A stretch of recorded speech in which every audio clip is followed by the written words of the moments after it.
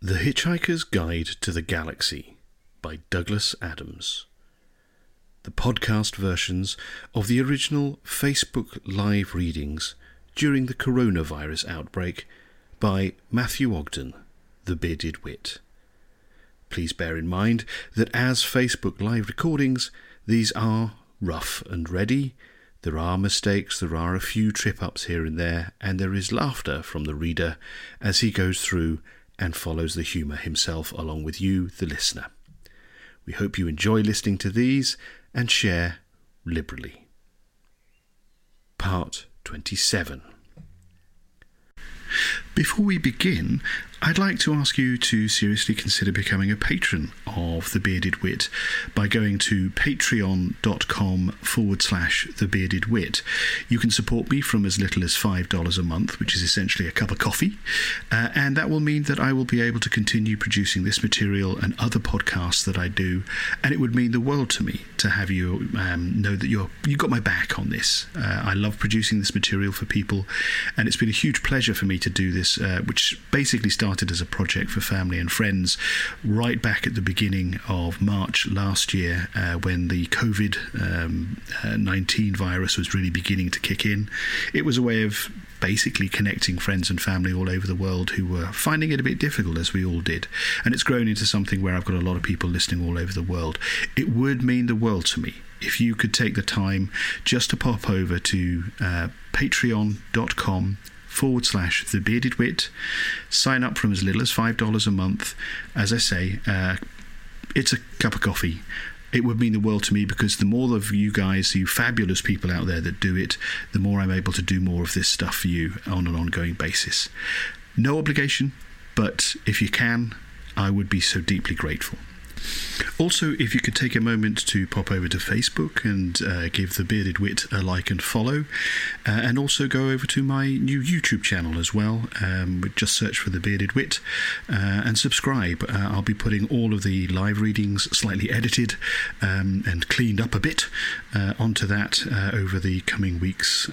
But yeah, join up, get involved, like, share, follow, subscribe, do all the usual social media things. Okay, on with the reading. Thanks very much, everyone. Right, in terms of where we got to with Mostly Harmless, we have had a bit of an introduction to an alternative timeline, as it were, with Tricia McMillan, who has met up with Grebulons, and Grebulons are on a mission, who basically don't know what the hell they're doing, because as part of their mission, a meteorite smashed out the memory banks of their ship, in which all of their memories, everybody on the ship, was stored. They'd been downloaded. So they are currently inhabiting the newly discovered planet Rupert, which is way out on the very far edges of the solar system. And they've come to Earth, and they have picked up Tricia McMillan, who is another timeline's version of Trillian. And we've also found out via Ford Prefect's adventures in trying to deliver his expenses account to the offices of the guide that things are not as perhaps they might ordinarily seem to be. Things are a bit weird in this reality. And we've lost touch completely with anything to do with Arthur Dent or Fenchurch or anyone else, apart from those. So, let us find out if we see anything more in this book about Arthur Dent. Chapter 7. He's here. Arthur Dent... I knew that. Arthur Dent had been in some hellholes in his life, but he had never before seen a spaceport which had a sign saying, "Even travelling despondently is better than arriving here." To welcome visitors, the arrival hall featured a picture of the president of Now What, smiling. It was the only picture of anybody could find of him, and it had been taken shortly after he had shot himself. So although the photo had been retouched as well as could be managed, the smile it wore was rather a ghastly one. The side of his head had been drawn back in crayon. No replacement had been found for the photograph because no replacement had been found for the president. There was only one ambition which anyone on the planet ever had, and that was to leave. Arthur checked himself into a small motel on the outskirts of town and sat glumly on the bed, which was damp, and flipped through the little information brochure, which was also damp. It said that the planet of Nawat had been named after the opening words of the first settlers to arrive there after struggling across light years of space to reach the furthest unexplored outreaches of the galaxy. The main town was called, there weren't any other towns to speak of. Settlement on Nawat had not been a success, and the sort of people who actually wanted to live on Nawat were not the sort of people you would want to spend any time with. Trading was mentioned in the brochure. The main trade that was carried out was in the skins of the Nawatian bog hog, but it wasn't a very successful one because no one in their right minds would want to buy a Nawatian bog hog skin.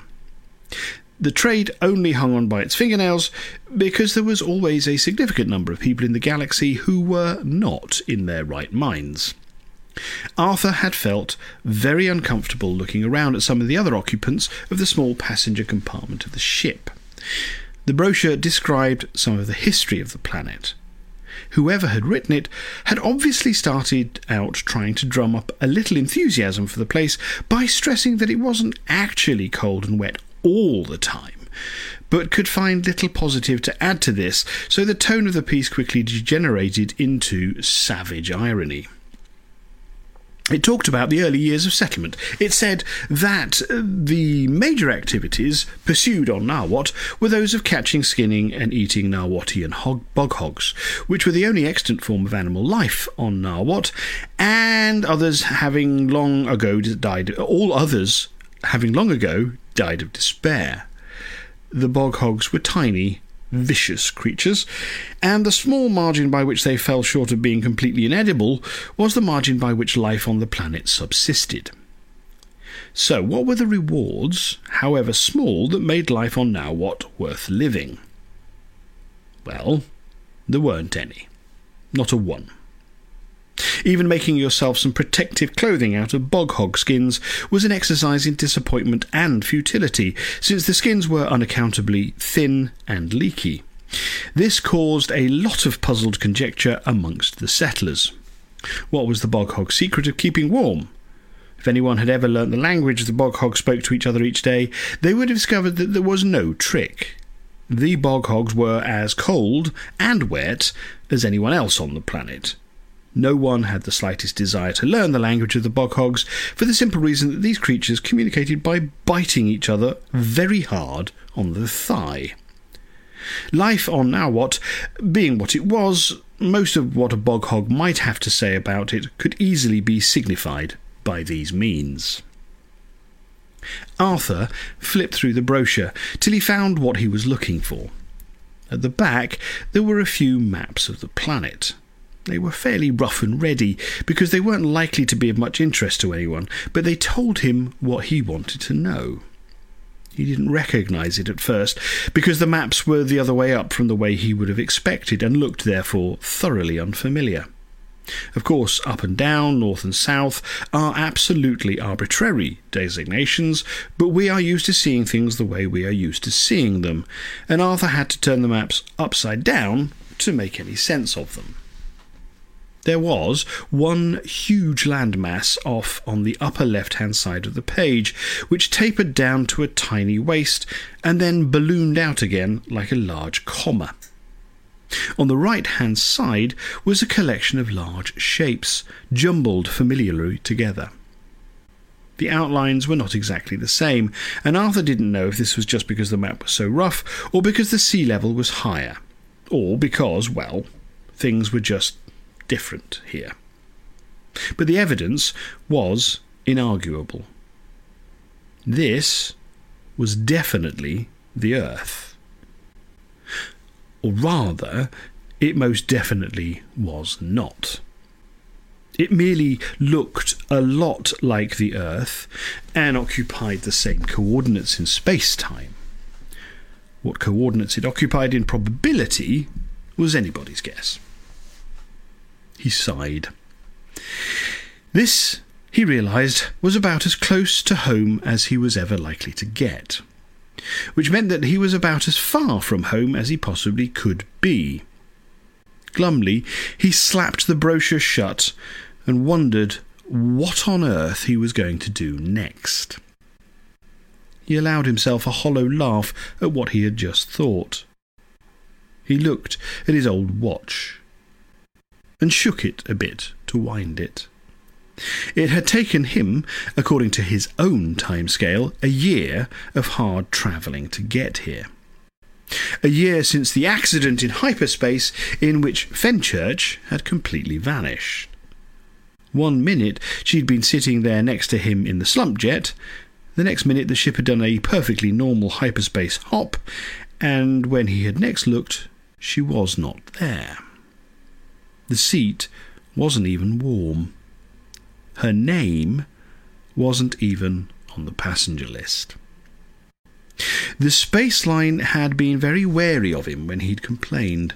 A lot of awkward things happen in space travel, and a lot of them make a lot of money for lawyers. But when they'd asked him what galactic sector he and Fenchurch had been from, and he had said ZZ9 plural Z Alpha, they had relaxed completely in a way that Arthur wasn't at all sure he liked. They even laughed a little, though sympathetically, of course. They pointed to the clause in the ticket contract which said that entities whose lifespans had originated in any of the plural zones were advised not to travel in hyperspace and did so entirely at their own risk. Everybody, they said, knew that. They tittered slightly and shook their heads. As Arthur had left their offices, he found he was trembling slightly.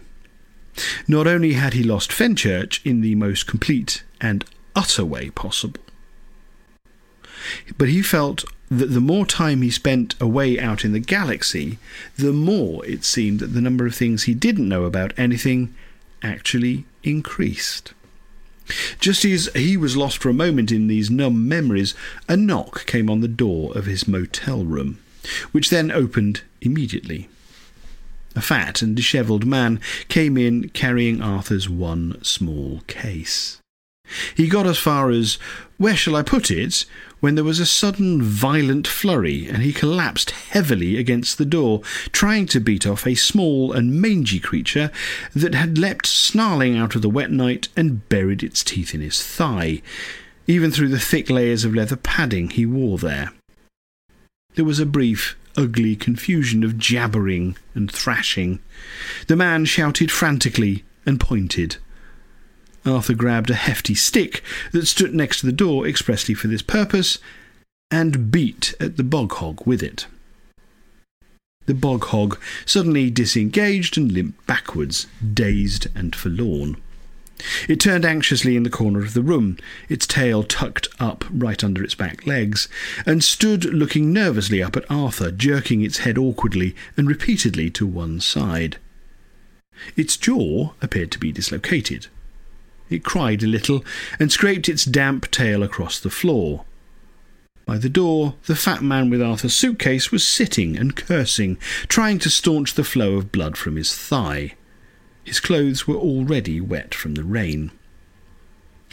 Arthur stared at the bog hog, not knowing what to do. The bog hog looked at him questioningly. It tried to approach him, making mournful little whimpering noises. It moved its jaw painfully. It made a sudden leap for Arthur's thigh, but its dislocated jaw was too weak to get a grip, and it sank, whining sadly, down to the floor. The man jumped to his feet, grabbed the stick, beat the bog hog's brains into a sticky, pulpy mess on the thin carpet, and then stood there breathing heavily as if daring the animal to move again, just once. A single bog hog eyeball sat looking reproachfully at Arthur from out of the mashed ruins of its head. "What do you think it was trying to say?" asked Arthur in a small voice. Nothing much," said the man. "Just its way of trying to be friendly. This is just our way of being friendly back," he added, hefting the stick. "When's the next flight out?" asked Arthur. "I thought you'd only just arrived," said the man. "Yes," said Arthur. "It was only going to be a brief visit. I just wanted to see if this was the right place or not. Sorry." "You mean you're on the wrong planet?" said the man lugubriously. "Funny how many people say that, especially the people who live here." He eyed the remains of the bog hog with a deep ancestral resentment. "Oh, no," said Arthur. "It's the right planet, all right." He picked up the damp brochure lying on the bed and put it in his pocket. "It's okay, thanks. I'll take that," he said, taking the case from the man. He went to the door and looked out into the cold, wet night. "Yeah, it's the right planet, all right," he said again. "Right planet, wrong universe." A single bird wheeled in the sky above him as he set off back for the spaceport.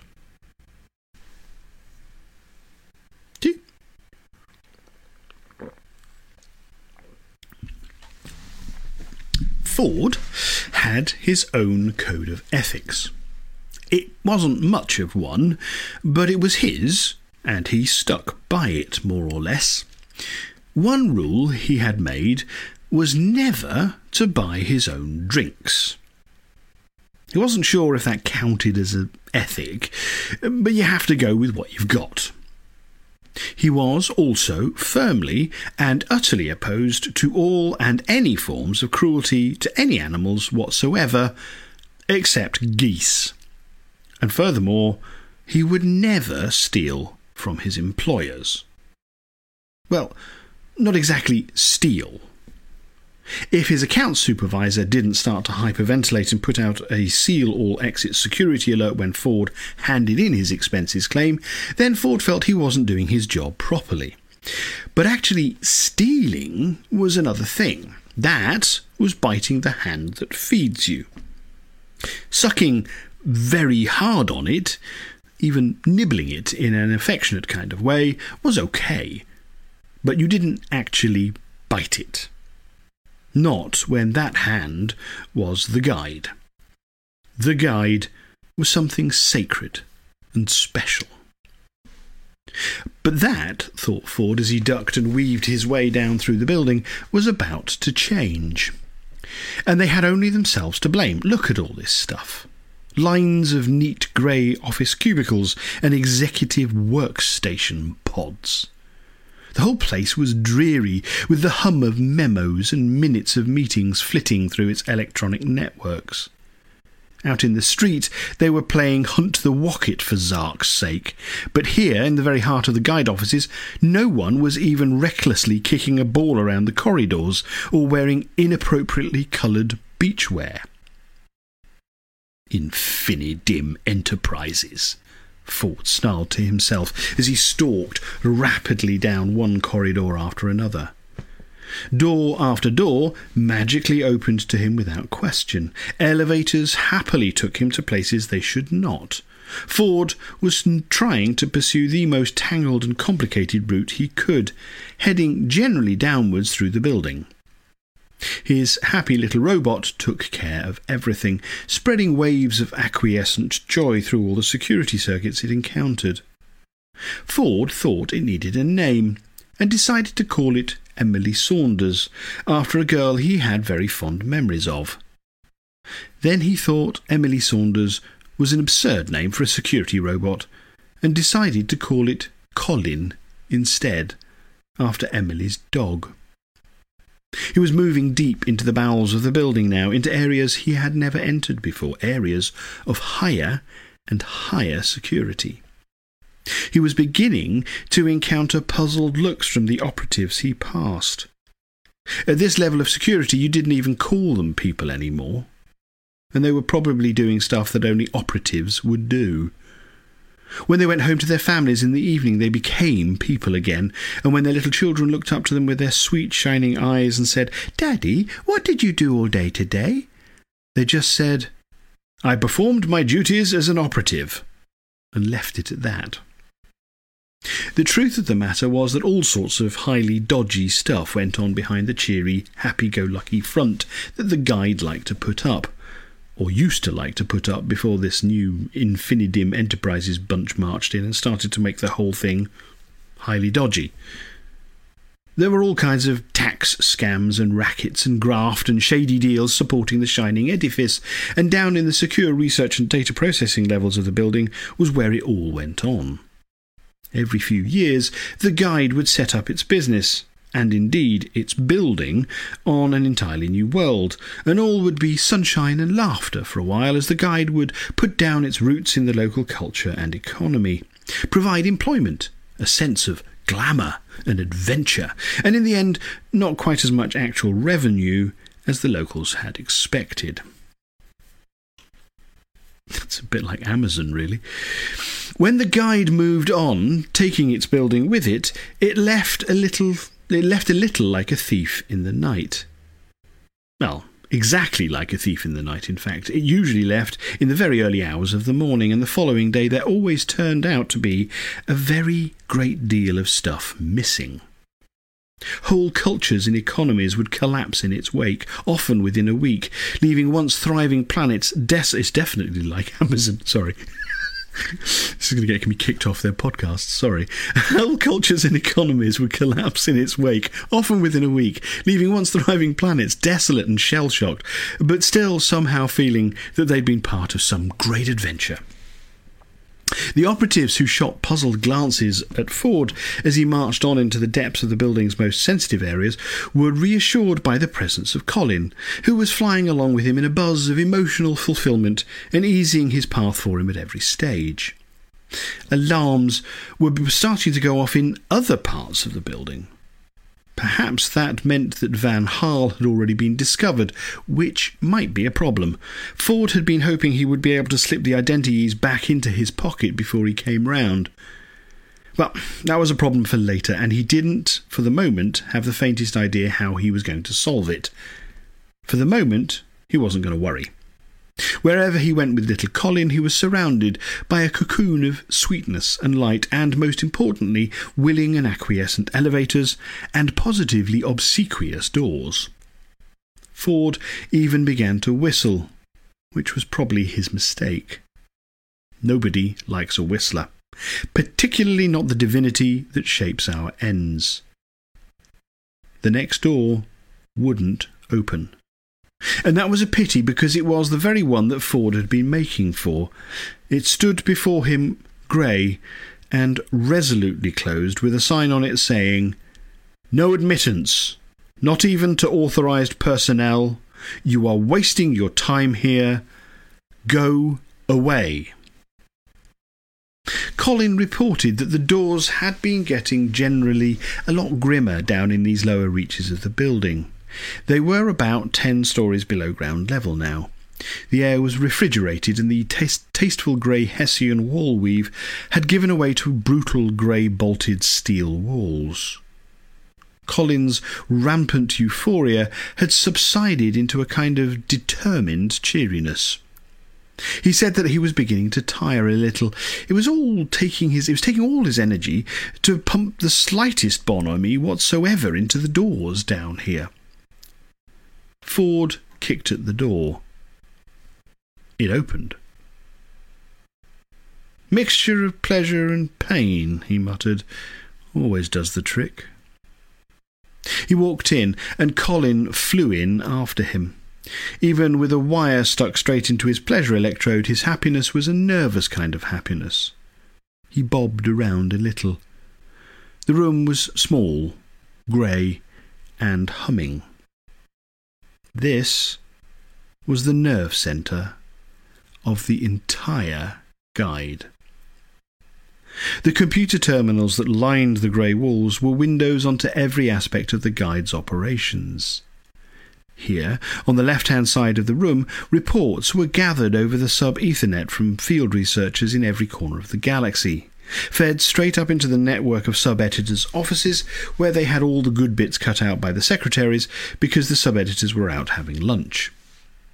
The remaining copy would then be shot across to the other half of the building, the other leg of the H, which was the legal department. The legal department would cut out anything that was still even remotely good from what remained and fire it back to the offices of the executive editors, who were also out at lunch. So the editor's secretaries would read it and say it was stupid and cut most out of what was left. When any of the editors finally staggered in from lunch, they would exclaim, "What is this feeble crap that X," where X was the name of the field researcher in question, "has sent us from halfway across the bloody galaxy? What is the point of having somebody spending 3 whole orbital periods out in the bloody gangcracker mind zones with all that stuff going on out there if this load of anemic squitter is the best that he can be bothered to send us? Disallow his expenses." "What shall we do with the copy?" the secretary would ask. "Oh, put it out over the network. Got to have something going out there. I've got a headache. I'm going home." So the edited copy would go for one last slash and burn through the legal department and then be sent back down here, where it would be broadcast out over the sub-Ethernet for instantaneous retrieval anywhere in the galaxy. That was handled by equipment which was monitored and controlled by the terminals on the right-hand side of the room. Meanwhile, the order to disallow the researcher's expenses was relayed down to the computer terminal stuck off on the right-hand corner, and it was to this terminal that Ford Prefect now swiftly made his way. If you are reading or listening to this on planet Earth, then A, good luck to you. This is an awful lot of stuff you don't know anything about, but you are not alone in this. It's just that in your case, the consequences of not knowing any of this stuff are particularly terrible. But then, hey, that's just the way the cookie gets completely stomped on and obliterated. B, don't imagine you know what a computer terminal is. A computer terminal is not some clunky old television with a typewriter in front of it. It is an interface where the mind and body can connect with the universe and move bits of it around. Ford hurried over to the terminal, sat in front of it and quickly dipped himself into its universe. It wasn't the normal universe he knew. It was a universe of densely enfolded worlds, of wild topographies, towering mountain peaks, heart-stopping ravines, of moons shattering off into seahorses, hurtful blurting crevices, silently heaving oceans, and bottomless, hurtling, whooping funts. He held still to get his bearings. He controlled his breathing, closed his eyes, and looked again. So, this is where accountants spend their time. There was, clearly, much more to them than met the eye. He looked around carefully, trying not to let it all swell and swim and overwhelm him. He didn't know his way around this universe. He didn't even know the physical laws that determined its dimensional extents or behaviours. But his instinct told him to look for the most outstanding feature he could detect and make towards it. Way off in some indistinguishable distance was it a mile or a million or a mote in his eye, was a stunning peak that overarched the sky, climbed and spread out in flowering aigrettes, agglomerates, and archimandrites. He weltered towards it, hooling and thurling, and at last it reached in a meaninglessly long umpteenth of time. He clung to it, arms outspread, gripping tightly onto its roughly gnarled and pitted surface. Once he was certain that he was secure, he made the hideous mistake of looking down. While he had been weltering, hooling and thurling, the distance between him While he had been weltering, hooling and thurling, the distance beneath him had not bothered him unduly. But now that he was gripping, the distance made his heart wilt and his brain bend. His fingers were white with pain and tension. His teeth were grinding and twisting against each other beyond his control. His eyes turned inwards with waves from the willowing extremities of nausea. With an immense effort of will and faith, he simply let go and pushed. He felt himself float away, and then, counterintuitively, upwards and upwards. He threw his shoulders back, let his arms drop, gazed upwards, and let himself be drawn loosely higher and higher. Before long, insofar as much as terms such as that had any meaning in this virtual universe, a ledge loomed up ahead of him on which he could grip and onto which he could clamber. He rose, he gripped, he clambered. He panted a little. This was all a little stressful. He held tightly onto the ledge as he sat. He wasn't certain if this was to prevent himself from falling down off it or rising up from it, but he needed something to grip on as he surveyed the world in which he found himself. The whirling, turning height spun him and twisted his brain in upon itself until he found himself, eyes closed, whimpering and hugging the hideous wall of towering rock. He slowly brought his breathing back under control again. He told himself repeatedly that he was just in a graphic representation of a world, a virtual universe, a simulated reality. He could snap back out of it at any moment. He snapped back out of it. He was sitting in a blue leatherette foam-filled swivel-seated office chair in front of a computer terminal. He relaxed. He was clinging onto the face of an impossibly high peak perched on a narrow ledge above a drop of brain-swivelling dimensions. It wasn't just the landscape being so far beneath him. He wished it would stop undulating and waving. He had to get a grip. Not on the rock wall, that was an illusion. He had to get a grip on the situation, be able to look at the physical world he was in while drawing himself out of it emotionally. He clenched inwardly, and then, just as he had let go of the rock face itself, he let go of the idea of the rock face, and let himself just sit there, clearly and freely. He looked out at the world. He was breathing well. He was cool. He was in charge again. He was in a four-dimensional topological model of the guide's financial systems. And somebody or something would, very shortly, want to know why. And here they came.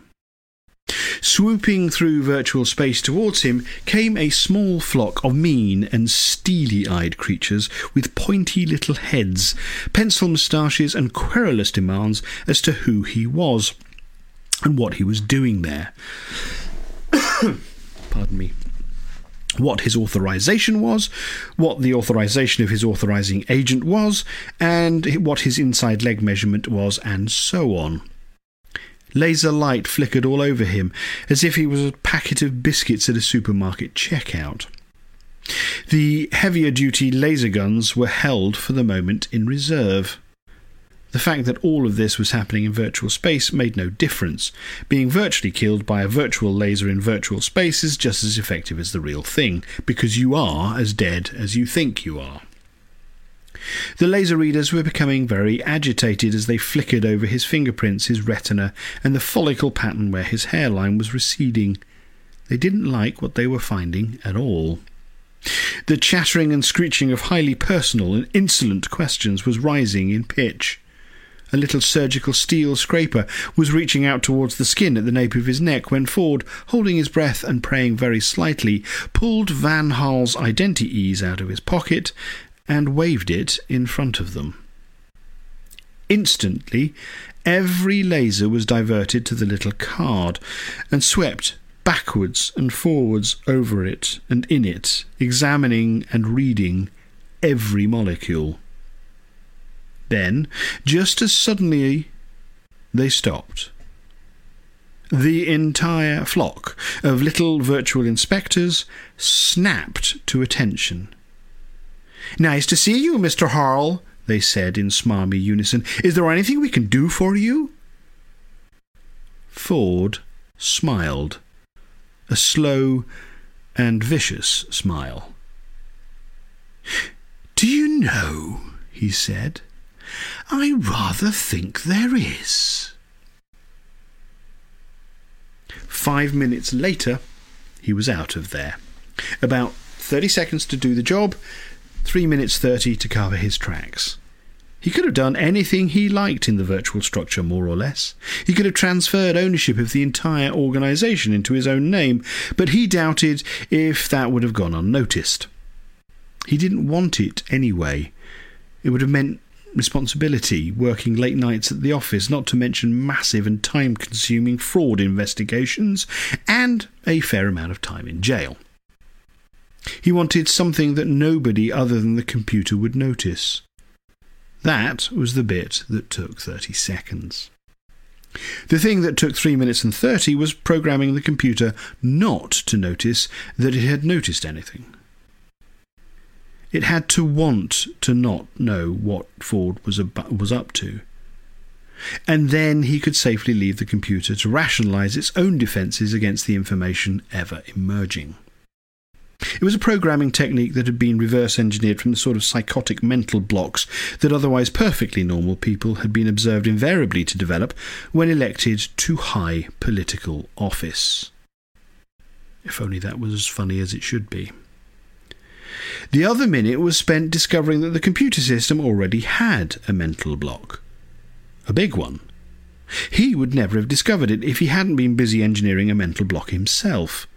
He came across a whole slew of smooth and plausible denial procedures and diversionary subroutines, exactly where he had been planning to install his own. The computer denied all knowledge of them, of course, then blankly refused to accept there was anything even to deny knowledge of, and was generally so convincing that even Ford almost found himself thinking he'd made a mistake. He was impressed. He was so impressed, in fact, that he didn't bother to install his own mental block procedures. He just set up calls to the ones that were already there, which then called themselves when questioned, and so on. He quickly set about debugging the little bits of code he had installed himself, only to discover that they weren't there. Cursing, he searched all over for them, but could find no trace of them at all. He was just about to start installing them all over again when he realised that the reason he couldn't find them was that they were working already. He grinned with satisfaction. He tried to discover that what the computer's other mental block was all about, but it seemed not unnaturally to have a mental block about it. He could no longer find any trace of it at all, in fact. It was that good. He wondered if he'd been imagining it. He wondered if he had been imagining that it was something to do with something in the building, and that something to do with the number 13. He ran a few tests. Yeah, obviously, he had been imagining it. I've got a frog in my throat. Sorry, folks.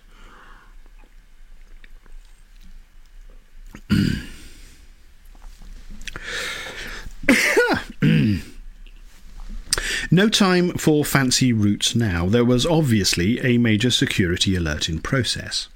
Ford took the elevator up to the ground floor to change to the express elevators. He had somehow to get the identities back into Hal's pocket before it was missed. How, he didn't know.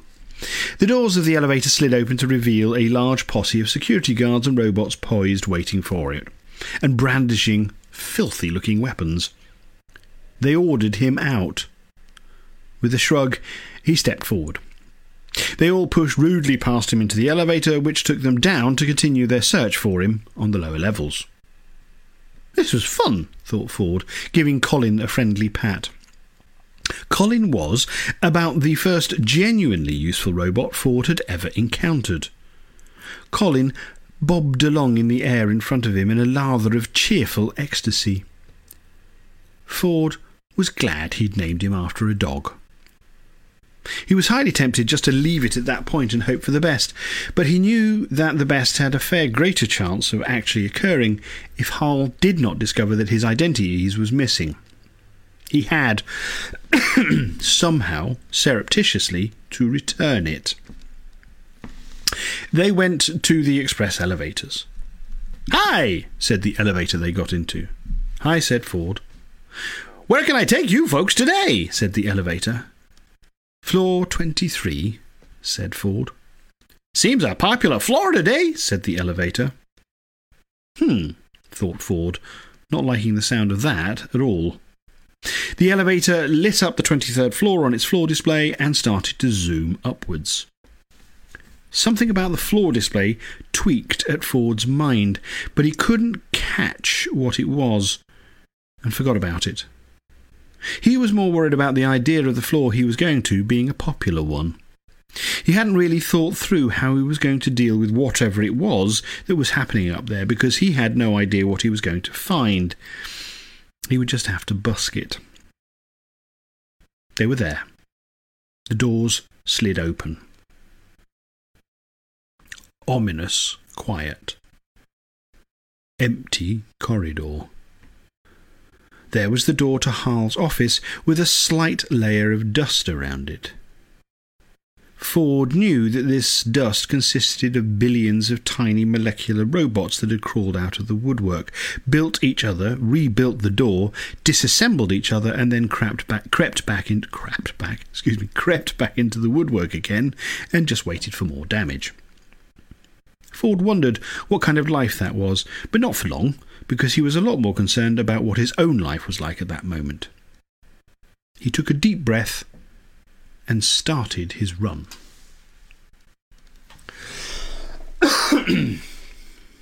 Sorry, folks, I've got a bit of a tickle in my throat. Let us hope that tea will resolve this. Arthur felt at a bit of a loss. There was a whole galaxy of stuff out there for him, and he wondered if it was churlish of him to complain to himself that it lacked just two things: the world he was born on and the woman he loved. Damn it and blast it, he thought. He felt the need of some guidance and advice. He consulted the Hitchhiker's Guide to the Galaxy. He looked up guidance, and it said, "See under advice." He looked up advice, and it said, "See under guidance." It had been doing a lot of that stuff recently, and he wondered if it was all it was cracked up to be.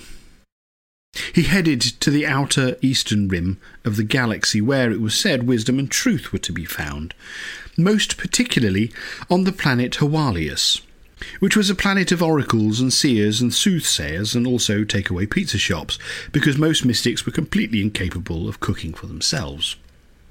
However, it appeared that some sort of calamity had befallen the planet. As Arthur wandered the streets of the village where the major prophets lived, it had been something of a crestfallen air. He came across one prophet who was clearly shutting up shop in a despondent kind of way, and asked him what was happening. "No call for us any more," he said gruffly as he started to bang a nail into the plank he was holding across the window of his hovel. Why's that?" "Hold on to the other end of this and I'll show you." Arthur held up the unnailed end of the plank, and the old prophet scuttled into the recesses of his hovel, returning a moment or two later with a small sub-ether radio. He turned it on, fiddled with the dial for a moment, and then put the thing on a small wooden bench that he usually sat and prophesied on. He then took a hold of the plank again and resumed hammering. Arthur sat and listened to the radio.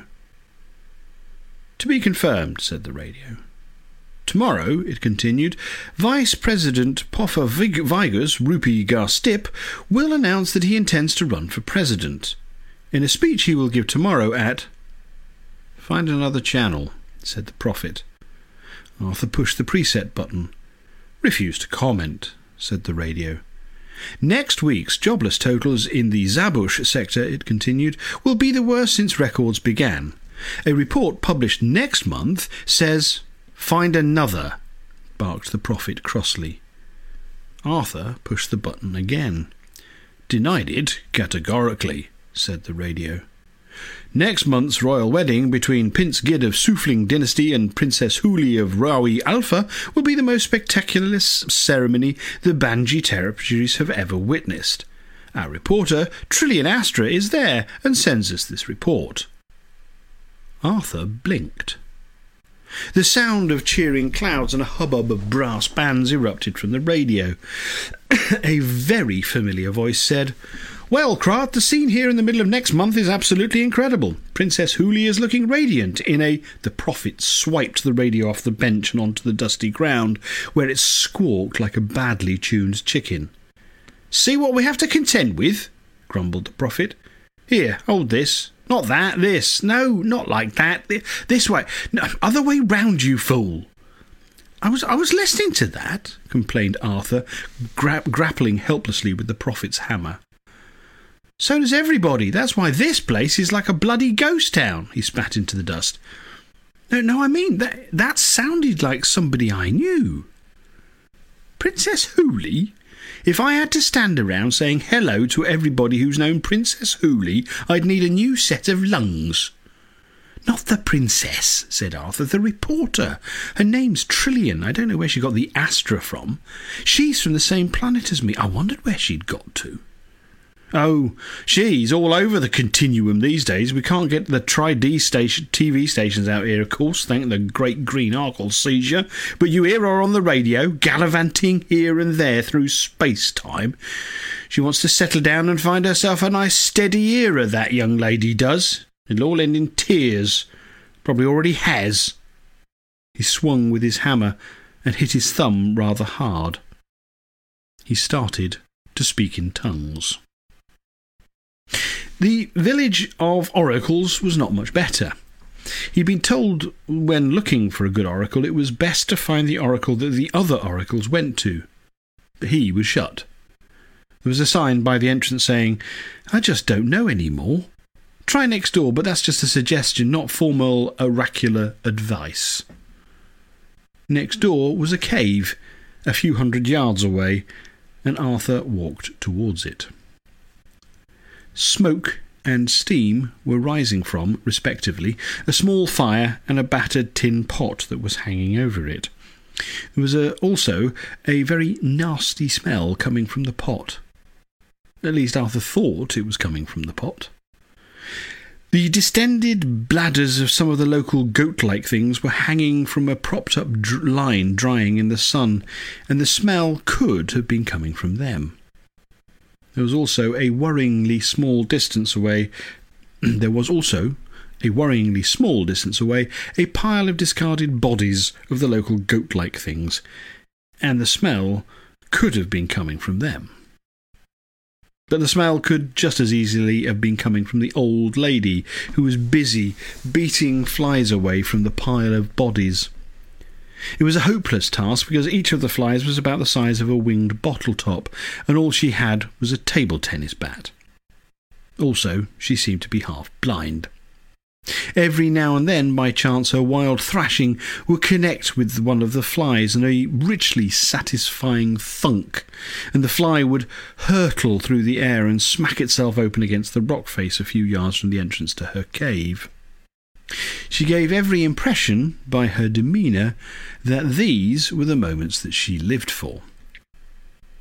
Arthur watched this exotic performance for a while from a polite distance, and then at last tried giving a gentle cough to attract her attention. The gentle cough, courteously meant, unfortunately involved first inhaling rather more of the local atmosphere than he'd so far been doing, and as a result he erupted into a fit of raucous expectoration and collapsed against the rock face, choking and streaming with tears. He struggled for breath, but each new breath made things worse. He vomited, half-choked again, rolled over his vomit, kept rolling for a few yards, and eventually made it up onto his hands and knees and crawled, pantingly, into a slightly flesher area of air. Excuse me," he said. He got some breath back. I really am most dreadfully sorry. I feel a complete idiot. And he gestured helplessly towards the small pile of his own vomit lying spread around the entrance to her cave. "What can I say?" he said. What can I possibly say?" This, at least, had gained her attention. She looked around at him suspiciously, but, being half-blind, had difficulty finding him in the blurred and rocky landscape. He waved helpfully. "Hello," he called. At last she spotted him, grunted to herself, and turned back to whacking flies. It was horribly apparent from the way that currents of air moved around when she did that the major source of the smell was, in fact, her. The drying bladders, the festering bodies, and the noxious pottage may all have been making violent contributions to the atmosphere, but the major olfactory presence was the woman herself. She got another good thwack at a fly. It smacked against the rock and dribbled its insides down it in what she clearly regarded, if she could see that far, as a satisfactory manner. Unsteadily, Arthur got to his feet and brushed himself down with a fistful of dried grass. He didn't know what else to do by way of announcing himself. He had half a mind to just wander off again, but felt awkward about leaving a pile of his own vomit in front of the entrance to the woman's home. He wondered what to do about it. He started to pluck up more handfuls of the scrubby dried grass that was to be found here and there. He was worried, though, that if he ventured nearer the vomit, he might simply add to it rather than clear it up. Just as he was debating with himself as to the right course of action, he began to realise that she was at last saying something to him. I beg your pardon," he called out. "I said, can I help you?" she said in a thin, scratchy voice that he could only just hear. I came to ask your advice," he called back, feeling a bit ridiculous. She turned to peer at him myopically, and then turned back, swiped at a fly, and missed. "What about?" she said. I beg your pardon?" he asked. "I said, what about?" she almost screeched. "Well," said Arthur, "just sort of general advice, really. It said in the brochure." "Ha! Brochure!" said the woman. She seemed to be waving her bat more or less at random now. Arthur fished the crumpled-up brochure from his pocket. He wasn't quite certain why. He had already read it, and he expected, wouldn't want to. He unfolded it anyway in order to have something to frown thoughtfully at for a moment or two. The copy in the brochure whittled on about the ancient mystical arts of the seers and sages of Hawalius, and wildly overrepresented the level of accommodation available. Arthur still carried a copy of the Hitchhiker's Guide to the Galaxy with him, but found, when he consulted it, that the entries were becoming more abstruse and paranoid and had lots of X's and J's and other strange parentheses in them. Something was going wrong somewhere, whether it was in his own personal unit, or whether it was something or someone going terribly amiss, or just perhaps hallucinating at the heart of the guide organisation itself, he didn't know. But one way or another he was even less inclined to trust it than usual, which meant that he trusted it not one bit, and mostly used it for eating his sandwiches off when he was sitting on a rock, staring at something. The woman had turned and was walking slowly toward him now. Arthur tried, without making it too obvious, to judge the wind direction, and bobbed about a bit as she approached. "Advice," she said. "Advice, eh?" Yes," said Arthur. Yes, that is." He frowned again at the brochure as if to be certain that he hadn't misread it, and stupidly turned up on the wrong planet or something. The brochure said, "The friendly local inhabitants will be glad to share with you the knowledge and wisdom of the ancients, peer with them into the swirling mysteries of past and future time. There are some coupons as well, but Arthur had been... there were some coupons as well, but Arthur had been far too embarrassed to actually cut them out, or even to try and present them to anybody. "Advice, eh?" said the old woman again. "Just sort of general advice, you say? On what? What to do with your life and that sort of thing?" "Yes," said Arthur, "that sort of thing. Bit of a problem, I sometimes find, if I'm being perfectly honest." He was trying desperately, with tiny darting movements, to stay upwind of her. She surprised him by suddenly turning sharply away from him and heading off towards her cave. "Well, you'll have to help me with a photocopier then," she said. "What?" said Arthur. "The photocopier," she repeated patiently. "You'll have to help me drag it out. It's solar-powered. I have to keep it in the cave, though, so the birds don't shit on it. I see, said Arthur. The photocopier, she repeated patiently. I'll take a deep breath. I would take a few deep breaths if I were you, muttered the old woman as she stomped into the gloom of the cave mouth. Arthur did as she advised. He almost hyperventilated, in fact. When he was ready, he held his breath and followed her in. The photocopier was a big old thing on a rickety trolley. It stood just inside the dim shadows of the cave. The wheels were stuck obstinately in different directions, and the ground was rough and stony. "Go ahead and take a breath outside," said the old woman. Arthur was going red in the face, trying to help her move the thing. He nodded in relief. If she wasn't going to be embarrassed about it, then neither, he was determined, would he.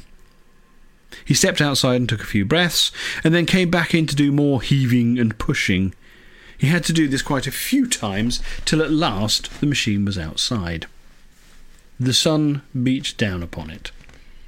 The old woman disappeared back into her cave, and brought with her some mottled metal panels, which she connected to the machine to collect the sun's energy.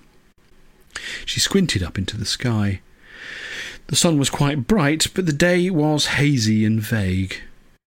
"It'll take a while," she said. Arthur said that he was happy to wait. The old woman shrugged and stumped across to the fire. Above it, the contents of the tin can were bubbling away, and she poked about at them with a stick. "You won't be wanting any lunch?" she inquired of Arthur. "Oh, I've eaten, thanks," said Arthur. No, not really. I've eaten." "I'm sure you have," said the old lady. She stirred with a stick. After a few minutes, she fished a lump of something out, blew on it to cool it a little, and then put it into her mouth. She chewed on it thoughtfully for a bit. Then she hobbled slowly across to a pile of the dead goat-like things. She spat the lump out onto the pile. She hobbled slowly back to the can. She tried to unhook it from the sort of tripod-like thing that it was hanging from. Can I help you?" said Arthur, jumping up politely. He hurried over. Together they disengaged the tin from the tripod and carried it awkwardly down the slight slope that led downwards from her cave and towards a line of scrubby and gnarled trees which marked the edge of a steep but quite shallow gully from which a whole new range of offensive smells was emanating. "Ready?" said the old lady. Yes," said Arthur, although he didn't know for what. "1," said the old lady. "2," she said. "3," she added. Arthur realised just in time what she intended. Together they tossed the contents of the tin into the gully. After an hour or two of uncommunicative silence, the old woman decided that the solar panels had absorbed enough sunlight to turn the photocopier on, and she disappeared to rummage inside her cave. She emerged at last with a few sheaves of paper and fed them through the machine. She handed the copies to Arthur. This is your advice, then, is it?" said Arthur, leafing through them uncertainly. "No," said the old lady. "It is the story of my life. You see, the quality of any advice anybody has to offer has to be judged against the quality of life they actually lead. Now, as you look through this document, you'll see that I've underlined all the major decisions I ever made to make them stand out. They're all indexed and cross-referenced, see? All I can suggest is that if you take decisions that are exactly opposite to the sort of decisions I've taken, then maybe you won't finish up at the end of your life," she paused and filled her lungs for a good shout, "in a smelly old cave like this." She grabbed up her table tennis bat, rolled up her sleeves, stomped off to her pile of dead goat-like things, and started to set about the flies with vim and vigour. The last village Arthur visited consisted entirely of extremely high poles. They were so high that it wasn't possible to tell from the ground what was on top of them, and Arthur had to climb 3 before he found one that had anything on top of it at all other than a platform covered with bird droppings. Not an easy task. You went up the poles by climbing on the short wooden pegs that had been hammered into them in slowly ascending spirals. Anybody who was a less diligent tourist than Arthur would have taken a couple of snapshots and sloped right off to the nearest bar and grill, where you could buy a range of particularly sweet and gooey chocolate cakes to eat in front of the ascetics. But largely as a result of this, most of the ascetics had gone now. In fact, they'd mostly gone and set up lucrative therapy centres on some of the more affluent worlds in the northwest ripple of the galaxy, where living was easier by a factor of about 7 million. And the chocolate was just fabulous. Most of the ascetics, it turned out, had not known about chocolate before they took up asceticism. Most of the clients who came to their therapy centres knew about it all too well. At the top of the 3rd pole, Arthur stopped for a breather. He was very hot and out of breath, since each pole was about 50 or 60 feet high. The world seemed to swing vertiginously around him, but it didn't worry Arthur too much. He knew that, logically, he could not die until he had been to Stavromula Beta, and had therefore managed to cultivate a merry attitude towards extreme personal danger. He felt a little giddy, perched 50 feet up in the air on top of a pole, but he dealt with it by eating a sandwich.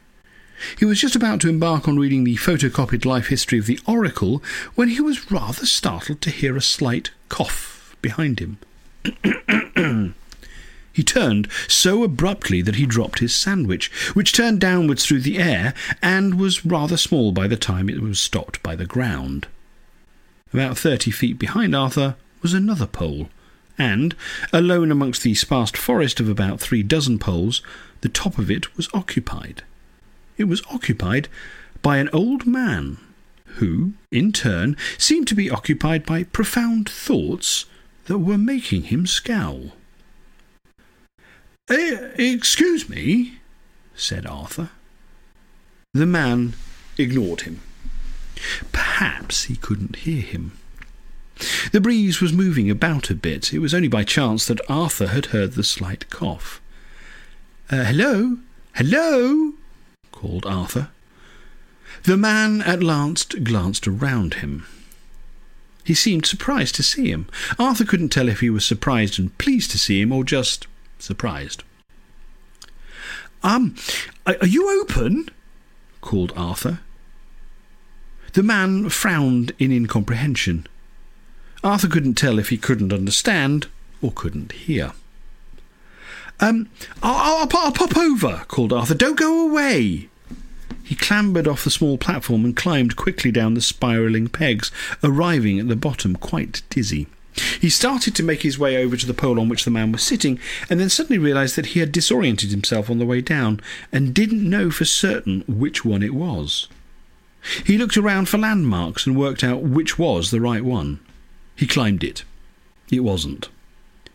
"Damn," he said. "Excuse me," he called out to the old man again, who was now straight in front of him and 40 feet away. "Got lost. Be with you in a minute." Down he went again, getting very hot and bothered. When he arrived, panting and sweating at the top of the pole that he knew for certain was the right one, he realised that the man was somehow or other mucking him about. "What do you want?" shouted the old man crossly at him. He was now sitting on top of the pole that Arthur recognised as the one that he had himself been sitting on when eating his sandwich. How did you get over there?" called Arthur in bewilderment. "You think I'm going to tell you, just like that, what it took me 40 springs, summers and autumns of sitting on top of a pole to work out? What about winter?" "What about winter?" Don't you sit on the pole in winter?" "Just because I sit up on a pole for most of my life," said the man, "doesn't mean I'm an idiot. I go south in the winter. I've got a beach house. I sit on the chimney stack." "Oh, right. Do you have any advice for a traveller?" "Yes. Get a beach house." "I see. The man stared out over the hot, scrubby landscape. From here, Arthur could just see the old woman, a tiny speck in the distance, dancing up and down, swatting flies. "You see her?" called the old man suddenly. "Yes," said Arthur. I consulted her, in fact." "Fat lot she knows. I got the beach house because she turned it down. What advice did she give you?" "Do exactly the opposite of everything she's done." "In other words, get a beach house." "I suppose so," said Arthur. "Well, maybe I'll get one." The horizon was swimming in a fetid heat haze. Any other advice?" asked Arthur, "other than what to do with real estate?" "A beach house isn't just real estate, it's a state of mind," said the man. He turned and looked at Arthur. Oddly, the man's face was now only a couple of feet away.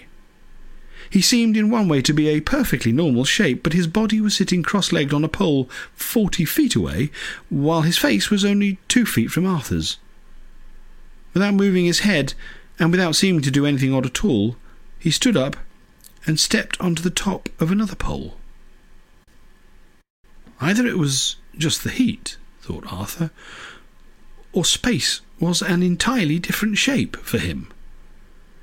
"A beach house," he said, "doesn't even have to be on the beach, though the best ones are. We all like to congregate," he went on, "at boundary conditions." "Really?" said Arthur. "Where land meets water, where earth meets air, where body meets mind, where space meets time, we like to be on one side and look at the other." Arthur got terribly excited. This was exactly the sort of thing he'd been promised in the brochure. Here was a man who seemed to be moving through some kind of Escher space, saying really profound things about all sorts of stuff. It was unnerving, though. The man was now stepping from pole to ground, from ground to pole, from pole to pole, from pole to horizon and back. He was making complete nonsense of Arthur's spatial universe. Please, stop!" said Arthur suddenly. "Go on, take it, huh?" said the man. Without the slightest movement, he was now back, sitting cross-legged, on top of the pole 40 feet in front of Arthur. "You come home, come to me for advice, but you can't cope with anything you don't recognise. So, we'll have to tell you something you already know, but make it sound like news, eh? Well, business as usual, I suppose." He sighed and squinted mournfully into the distance. "Where are you from, boy?" he then asked. Arthur decided to be clever. He was fed up with being mistaken for a complete idiot by everyone he ever met. "Tell you what," he said, "you're a seer. Why don't you tell me?" The old man sighed again. "I was just," said the man, passing his hand around behind his head, "making conversation." When he brought his hand round to the front again, he had a globe of the earth spinning on his up-pointed forefinger. It was unmistakable. He put it away again. Arthur was stunned. "How did you—" "I can't tell you." "Why not? I've come all this way." "You cannot see what I see because you see what you see. You cannot know what I know because you know what you know. What I see and what I know cannot be added to what you see and what you know because you are not of the same kind. Neither can it replace what you see and what you know, because that would be to replace you yourself." "Ooh, hang on. Can I write this down?" said Arthur excitedly, fumbling in his pocket for a pencil. "You can pick up a copy at the spaceport," said the old man. "They've got racks of the stuff." "Oh," said Arthur, disappointed. "Well, isn't there something that's a bit more specific, to me?" "Everything you see or hear or experience in any way at all is specific to you. You create a universe by perceiving it, so everything in the universe that you perceive is specific to you." Arthur looked at him doubtfully. "Can I get that at the spaceport too?" he said. "Check it out," said the old man. "It says in the brochure," said Arthur, pulling it out of his pocket and looking at it again, "that I can have a special prayer individually tailored to me and my special needs." "All right," said the old man. "Here's a prayer. You got a pencil?" "Yes," said Arthur. "It goes like this. Let me see now. Protect me from knowing what I don't need to know. Protect me from even knowing that there are things to know that I don't know. Protect me from knowing that I decided to know about the things that I decided not to know about. Amen." That's it. It's what you pray silently inside for yourself anyway, so you may as well have it out in the open. Said Arthur. "Well, thank you. There's another prayer that goes with it that's very important," continued the old man, "so you better jot this down too. It goes, Lord, Lord, Lord." It's best to put that bit in, just in case. You never can be too sure. "Lord, Lord, Lord, protect me from the consequences of the above prayer. Amen." That's it. Most of the trouble people get into in life comes from missing out that last part. Have you ever heard of a place called Stavromula Beta? Asked Arthur. No. Well, thank you for your help, said Arthur. Don't mention it, said the old man, and vanished. That is where I will vanish. Well, not immediately. But that's where we'll call it a wrap for the evening. Thank you very much, everybody, for coming along and joining. Same time next week. Same time, same place next week for the next steps in this. As always, it's been great. As always, thank you very much for joining me and being part of this journey. I hope you have a great week. You look after yourselves. You stay safe. And that you go... My prayer to you, the third prayer, is that you go to patreon.com/The Bearded Wit and become a patron of The Bearded Wit and support what I'm doing. If you could, I would be so happy. But take care. Look after yourselves. And see you next Sunday. Bye, everyone.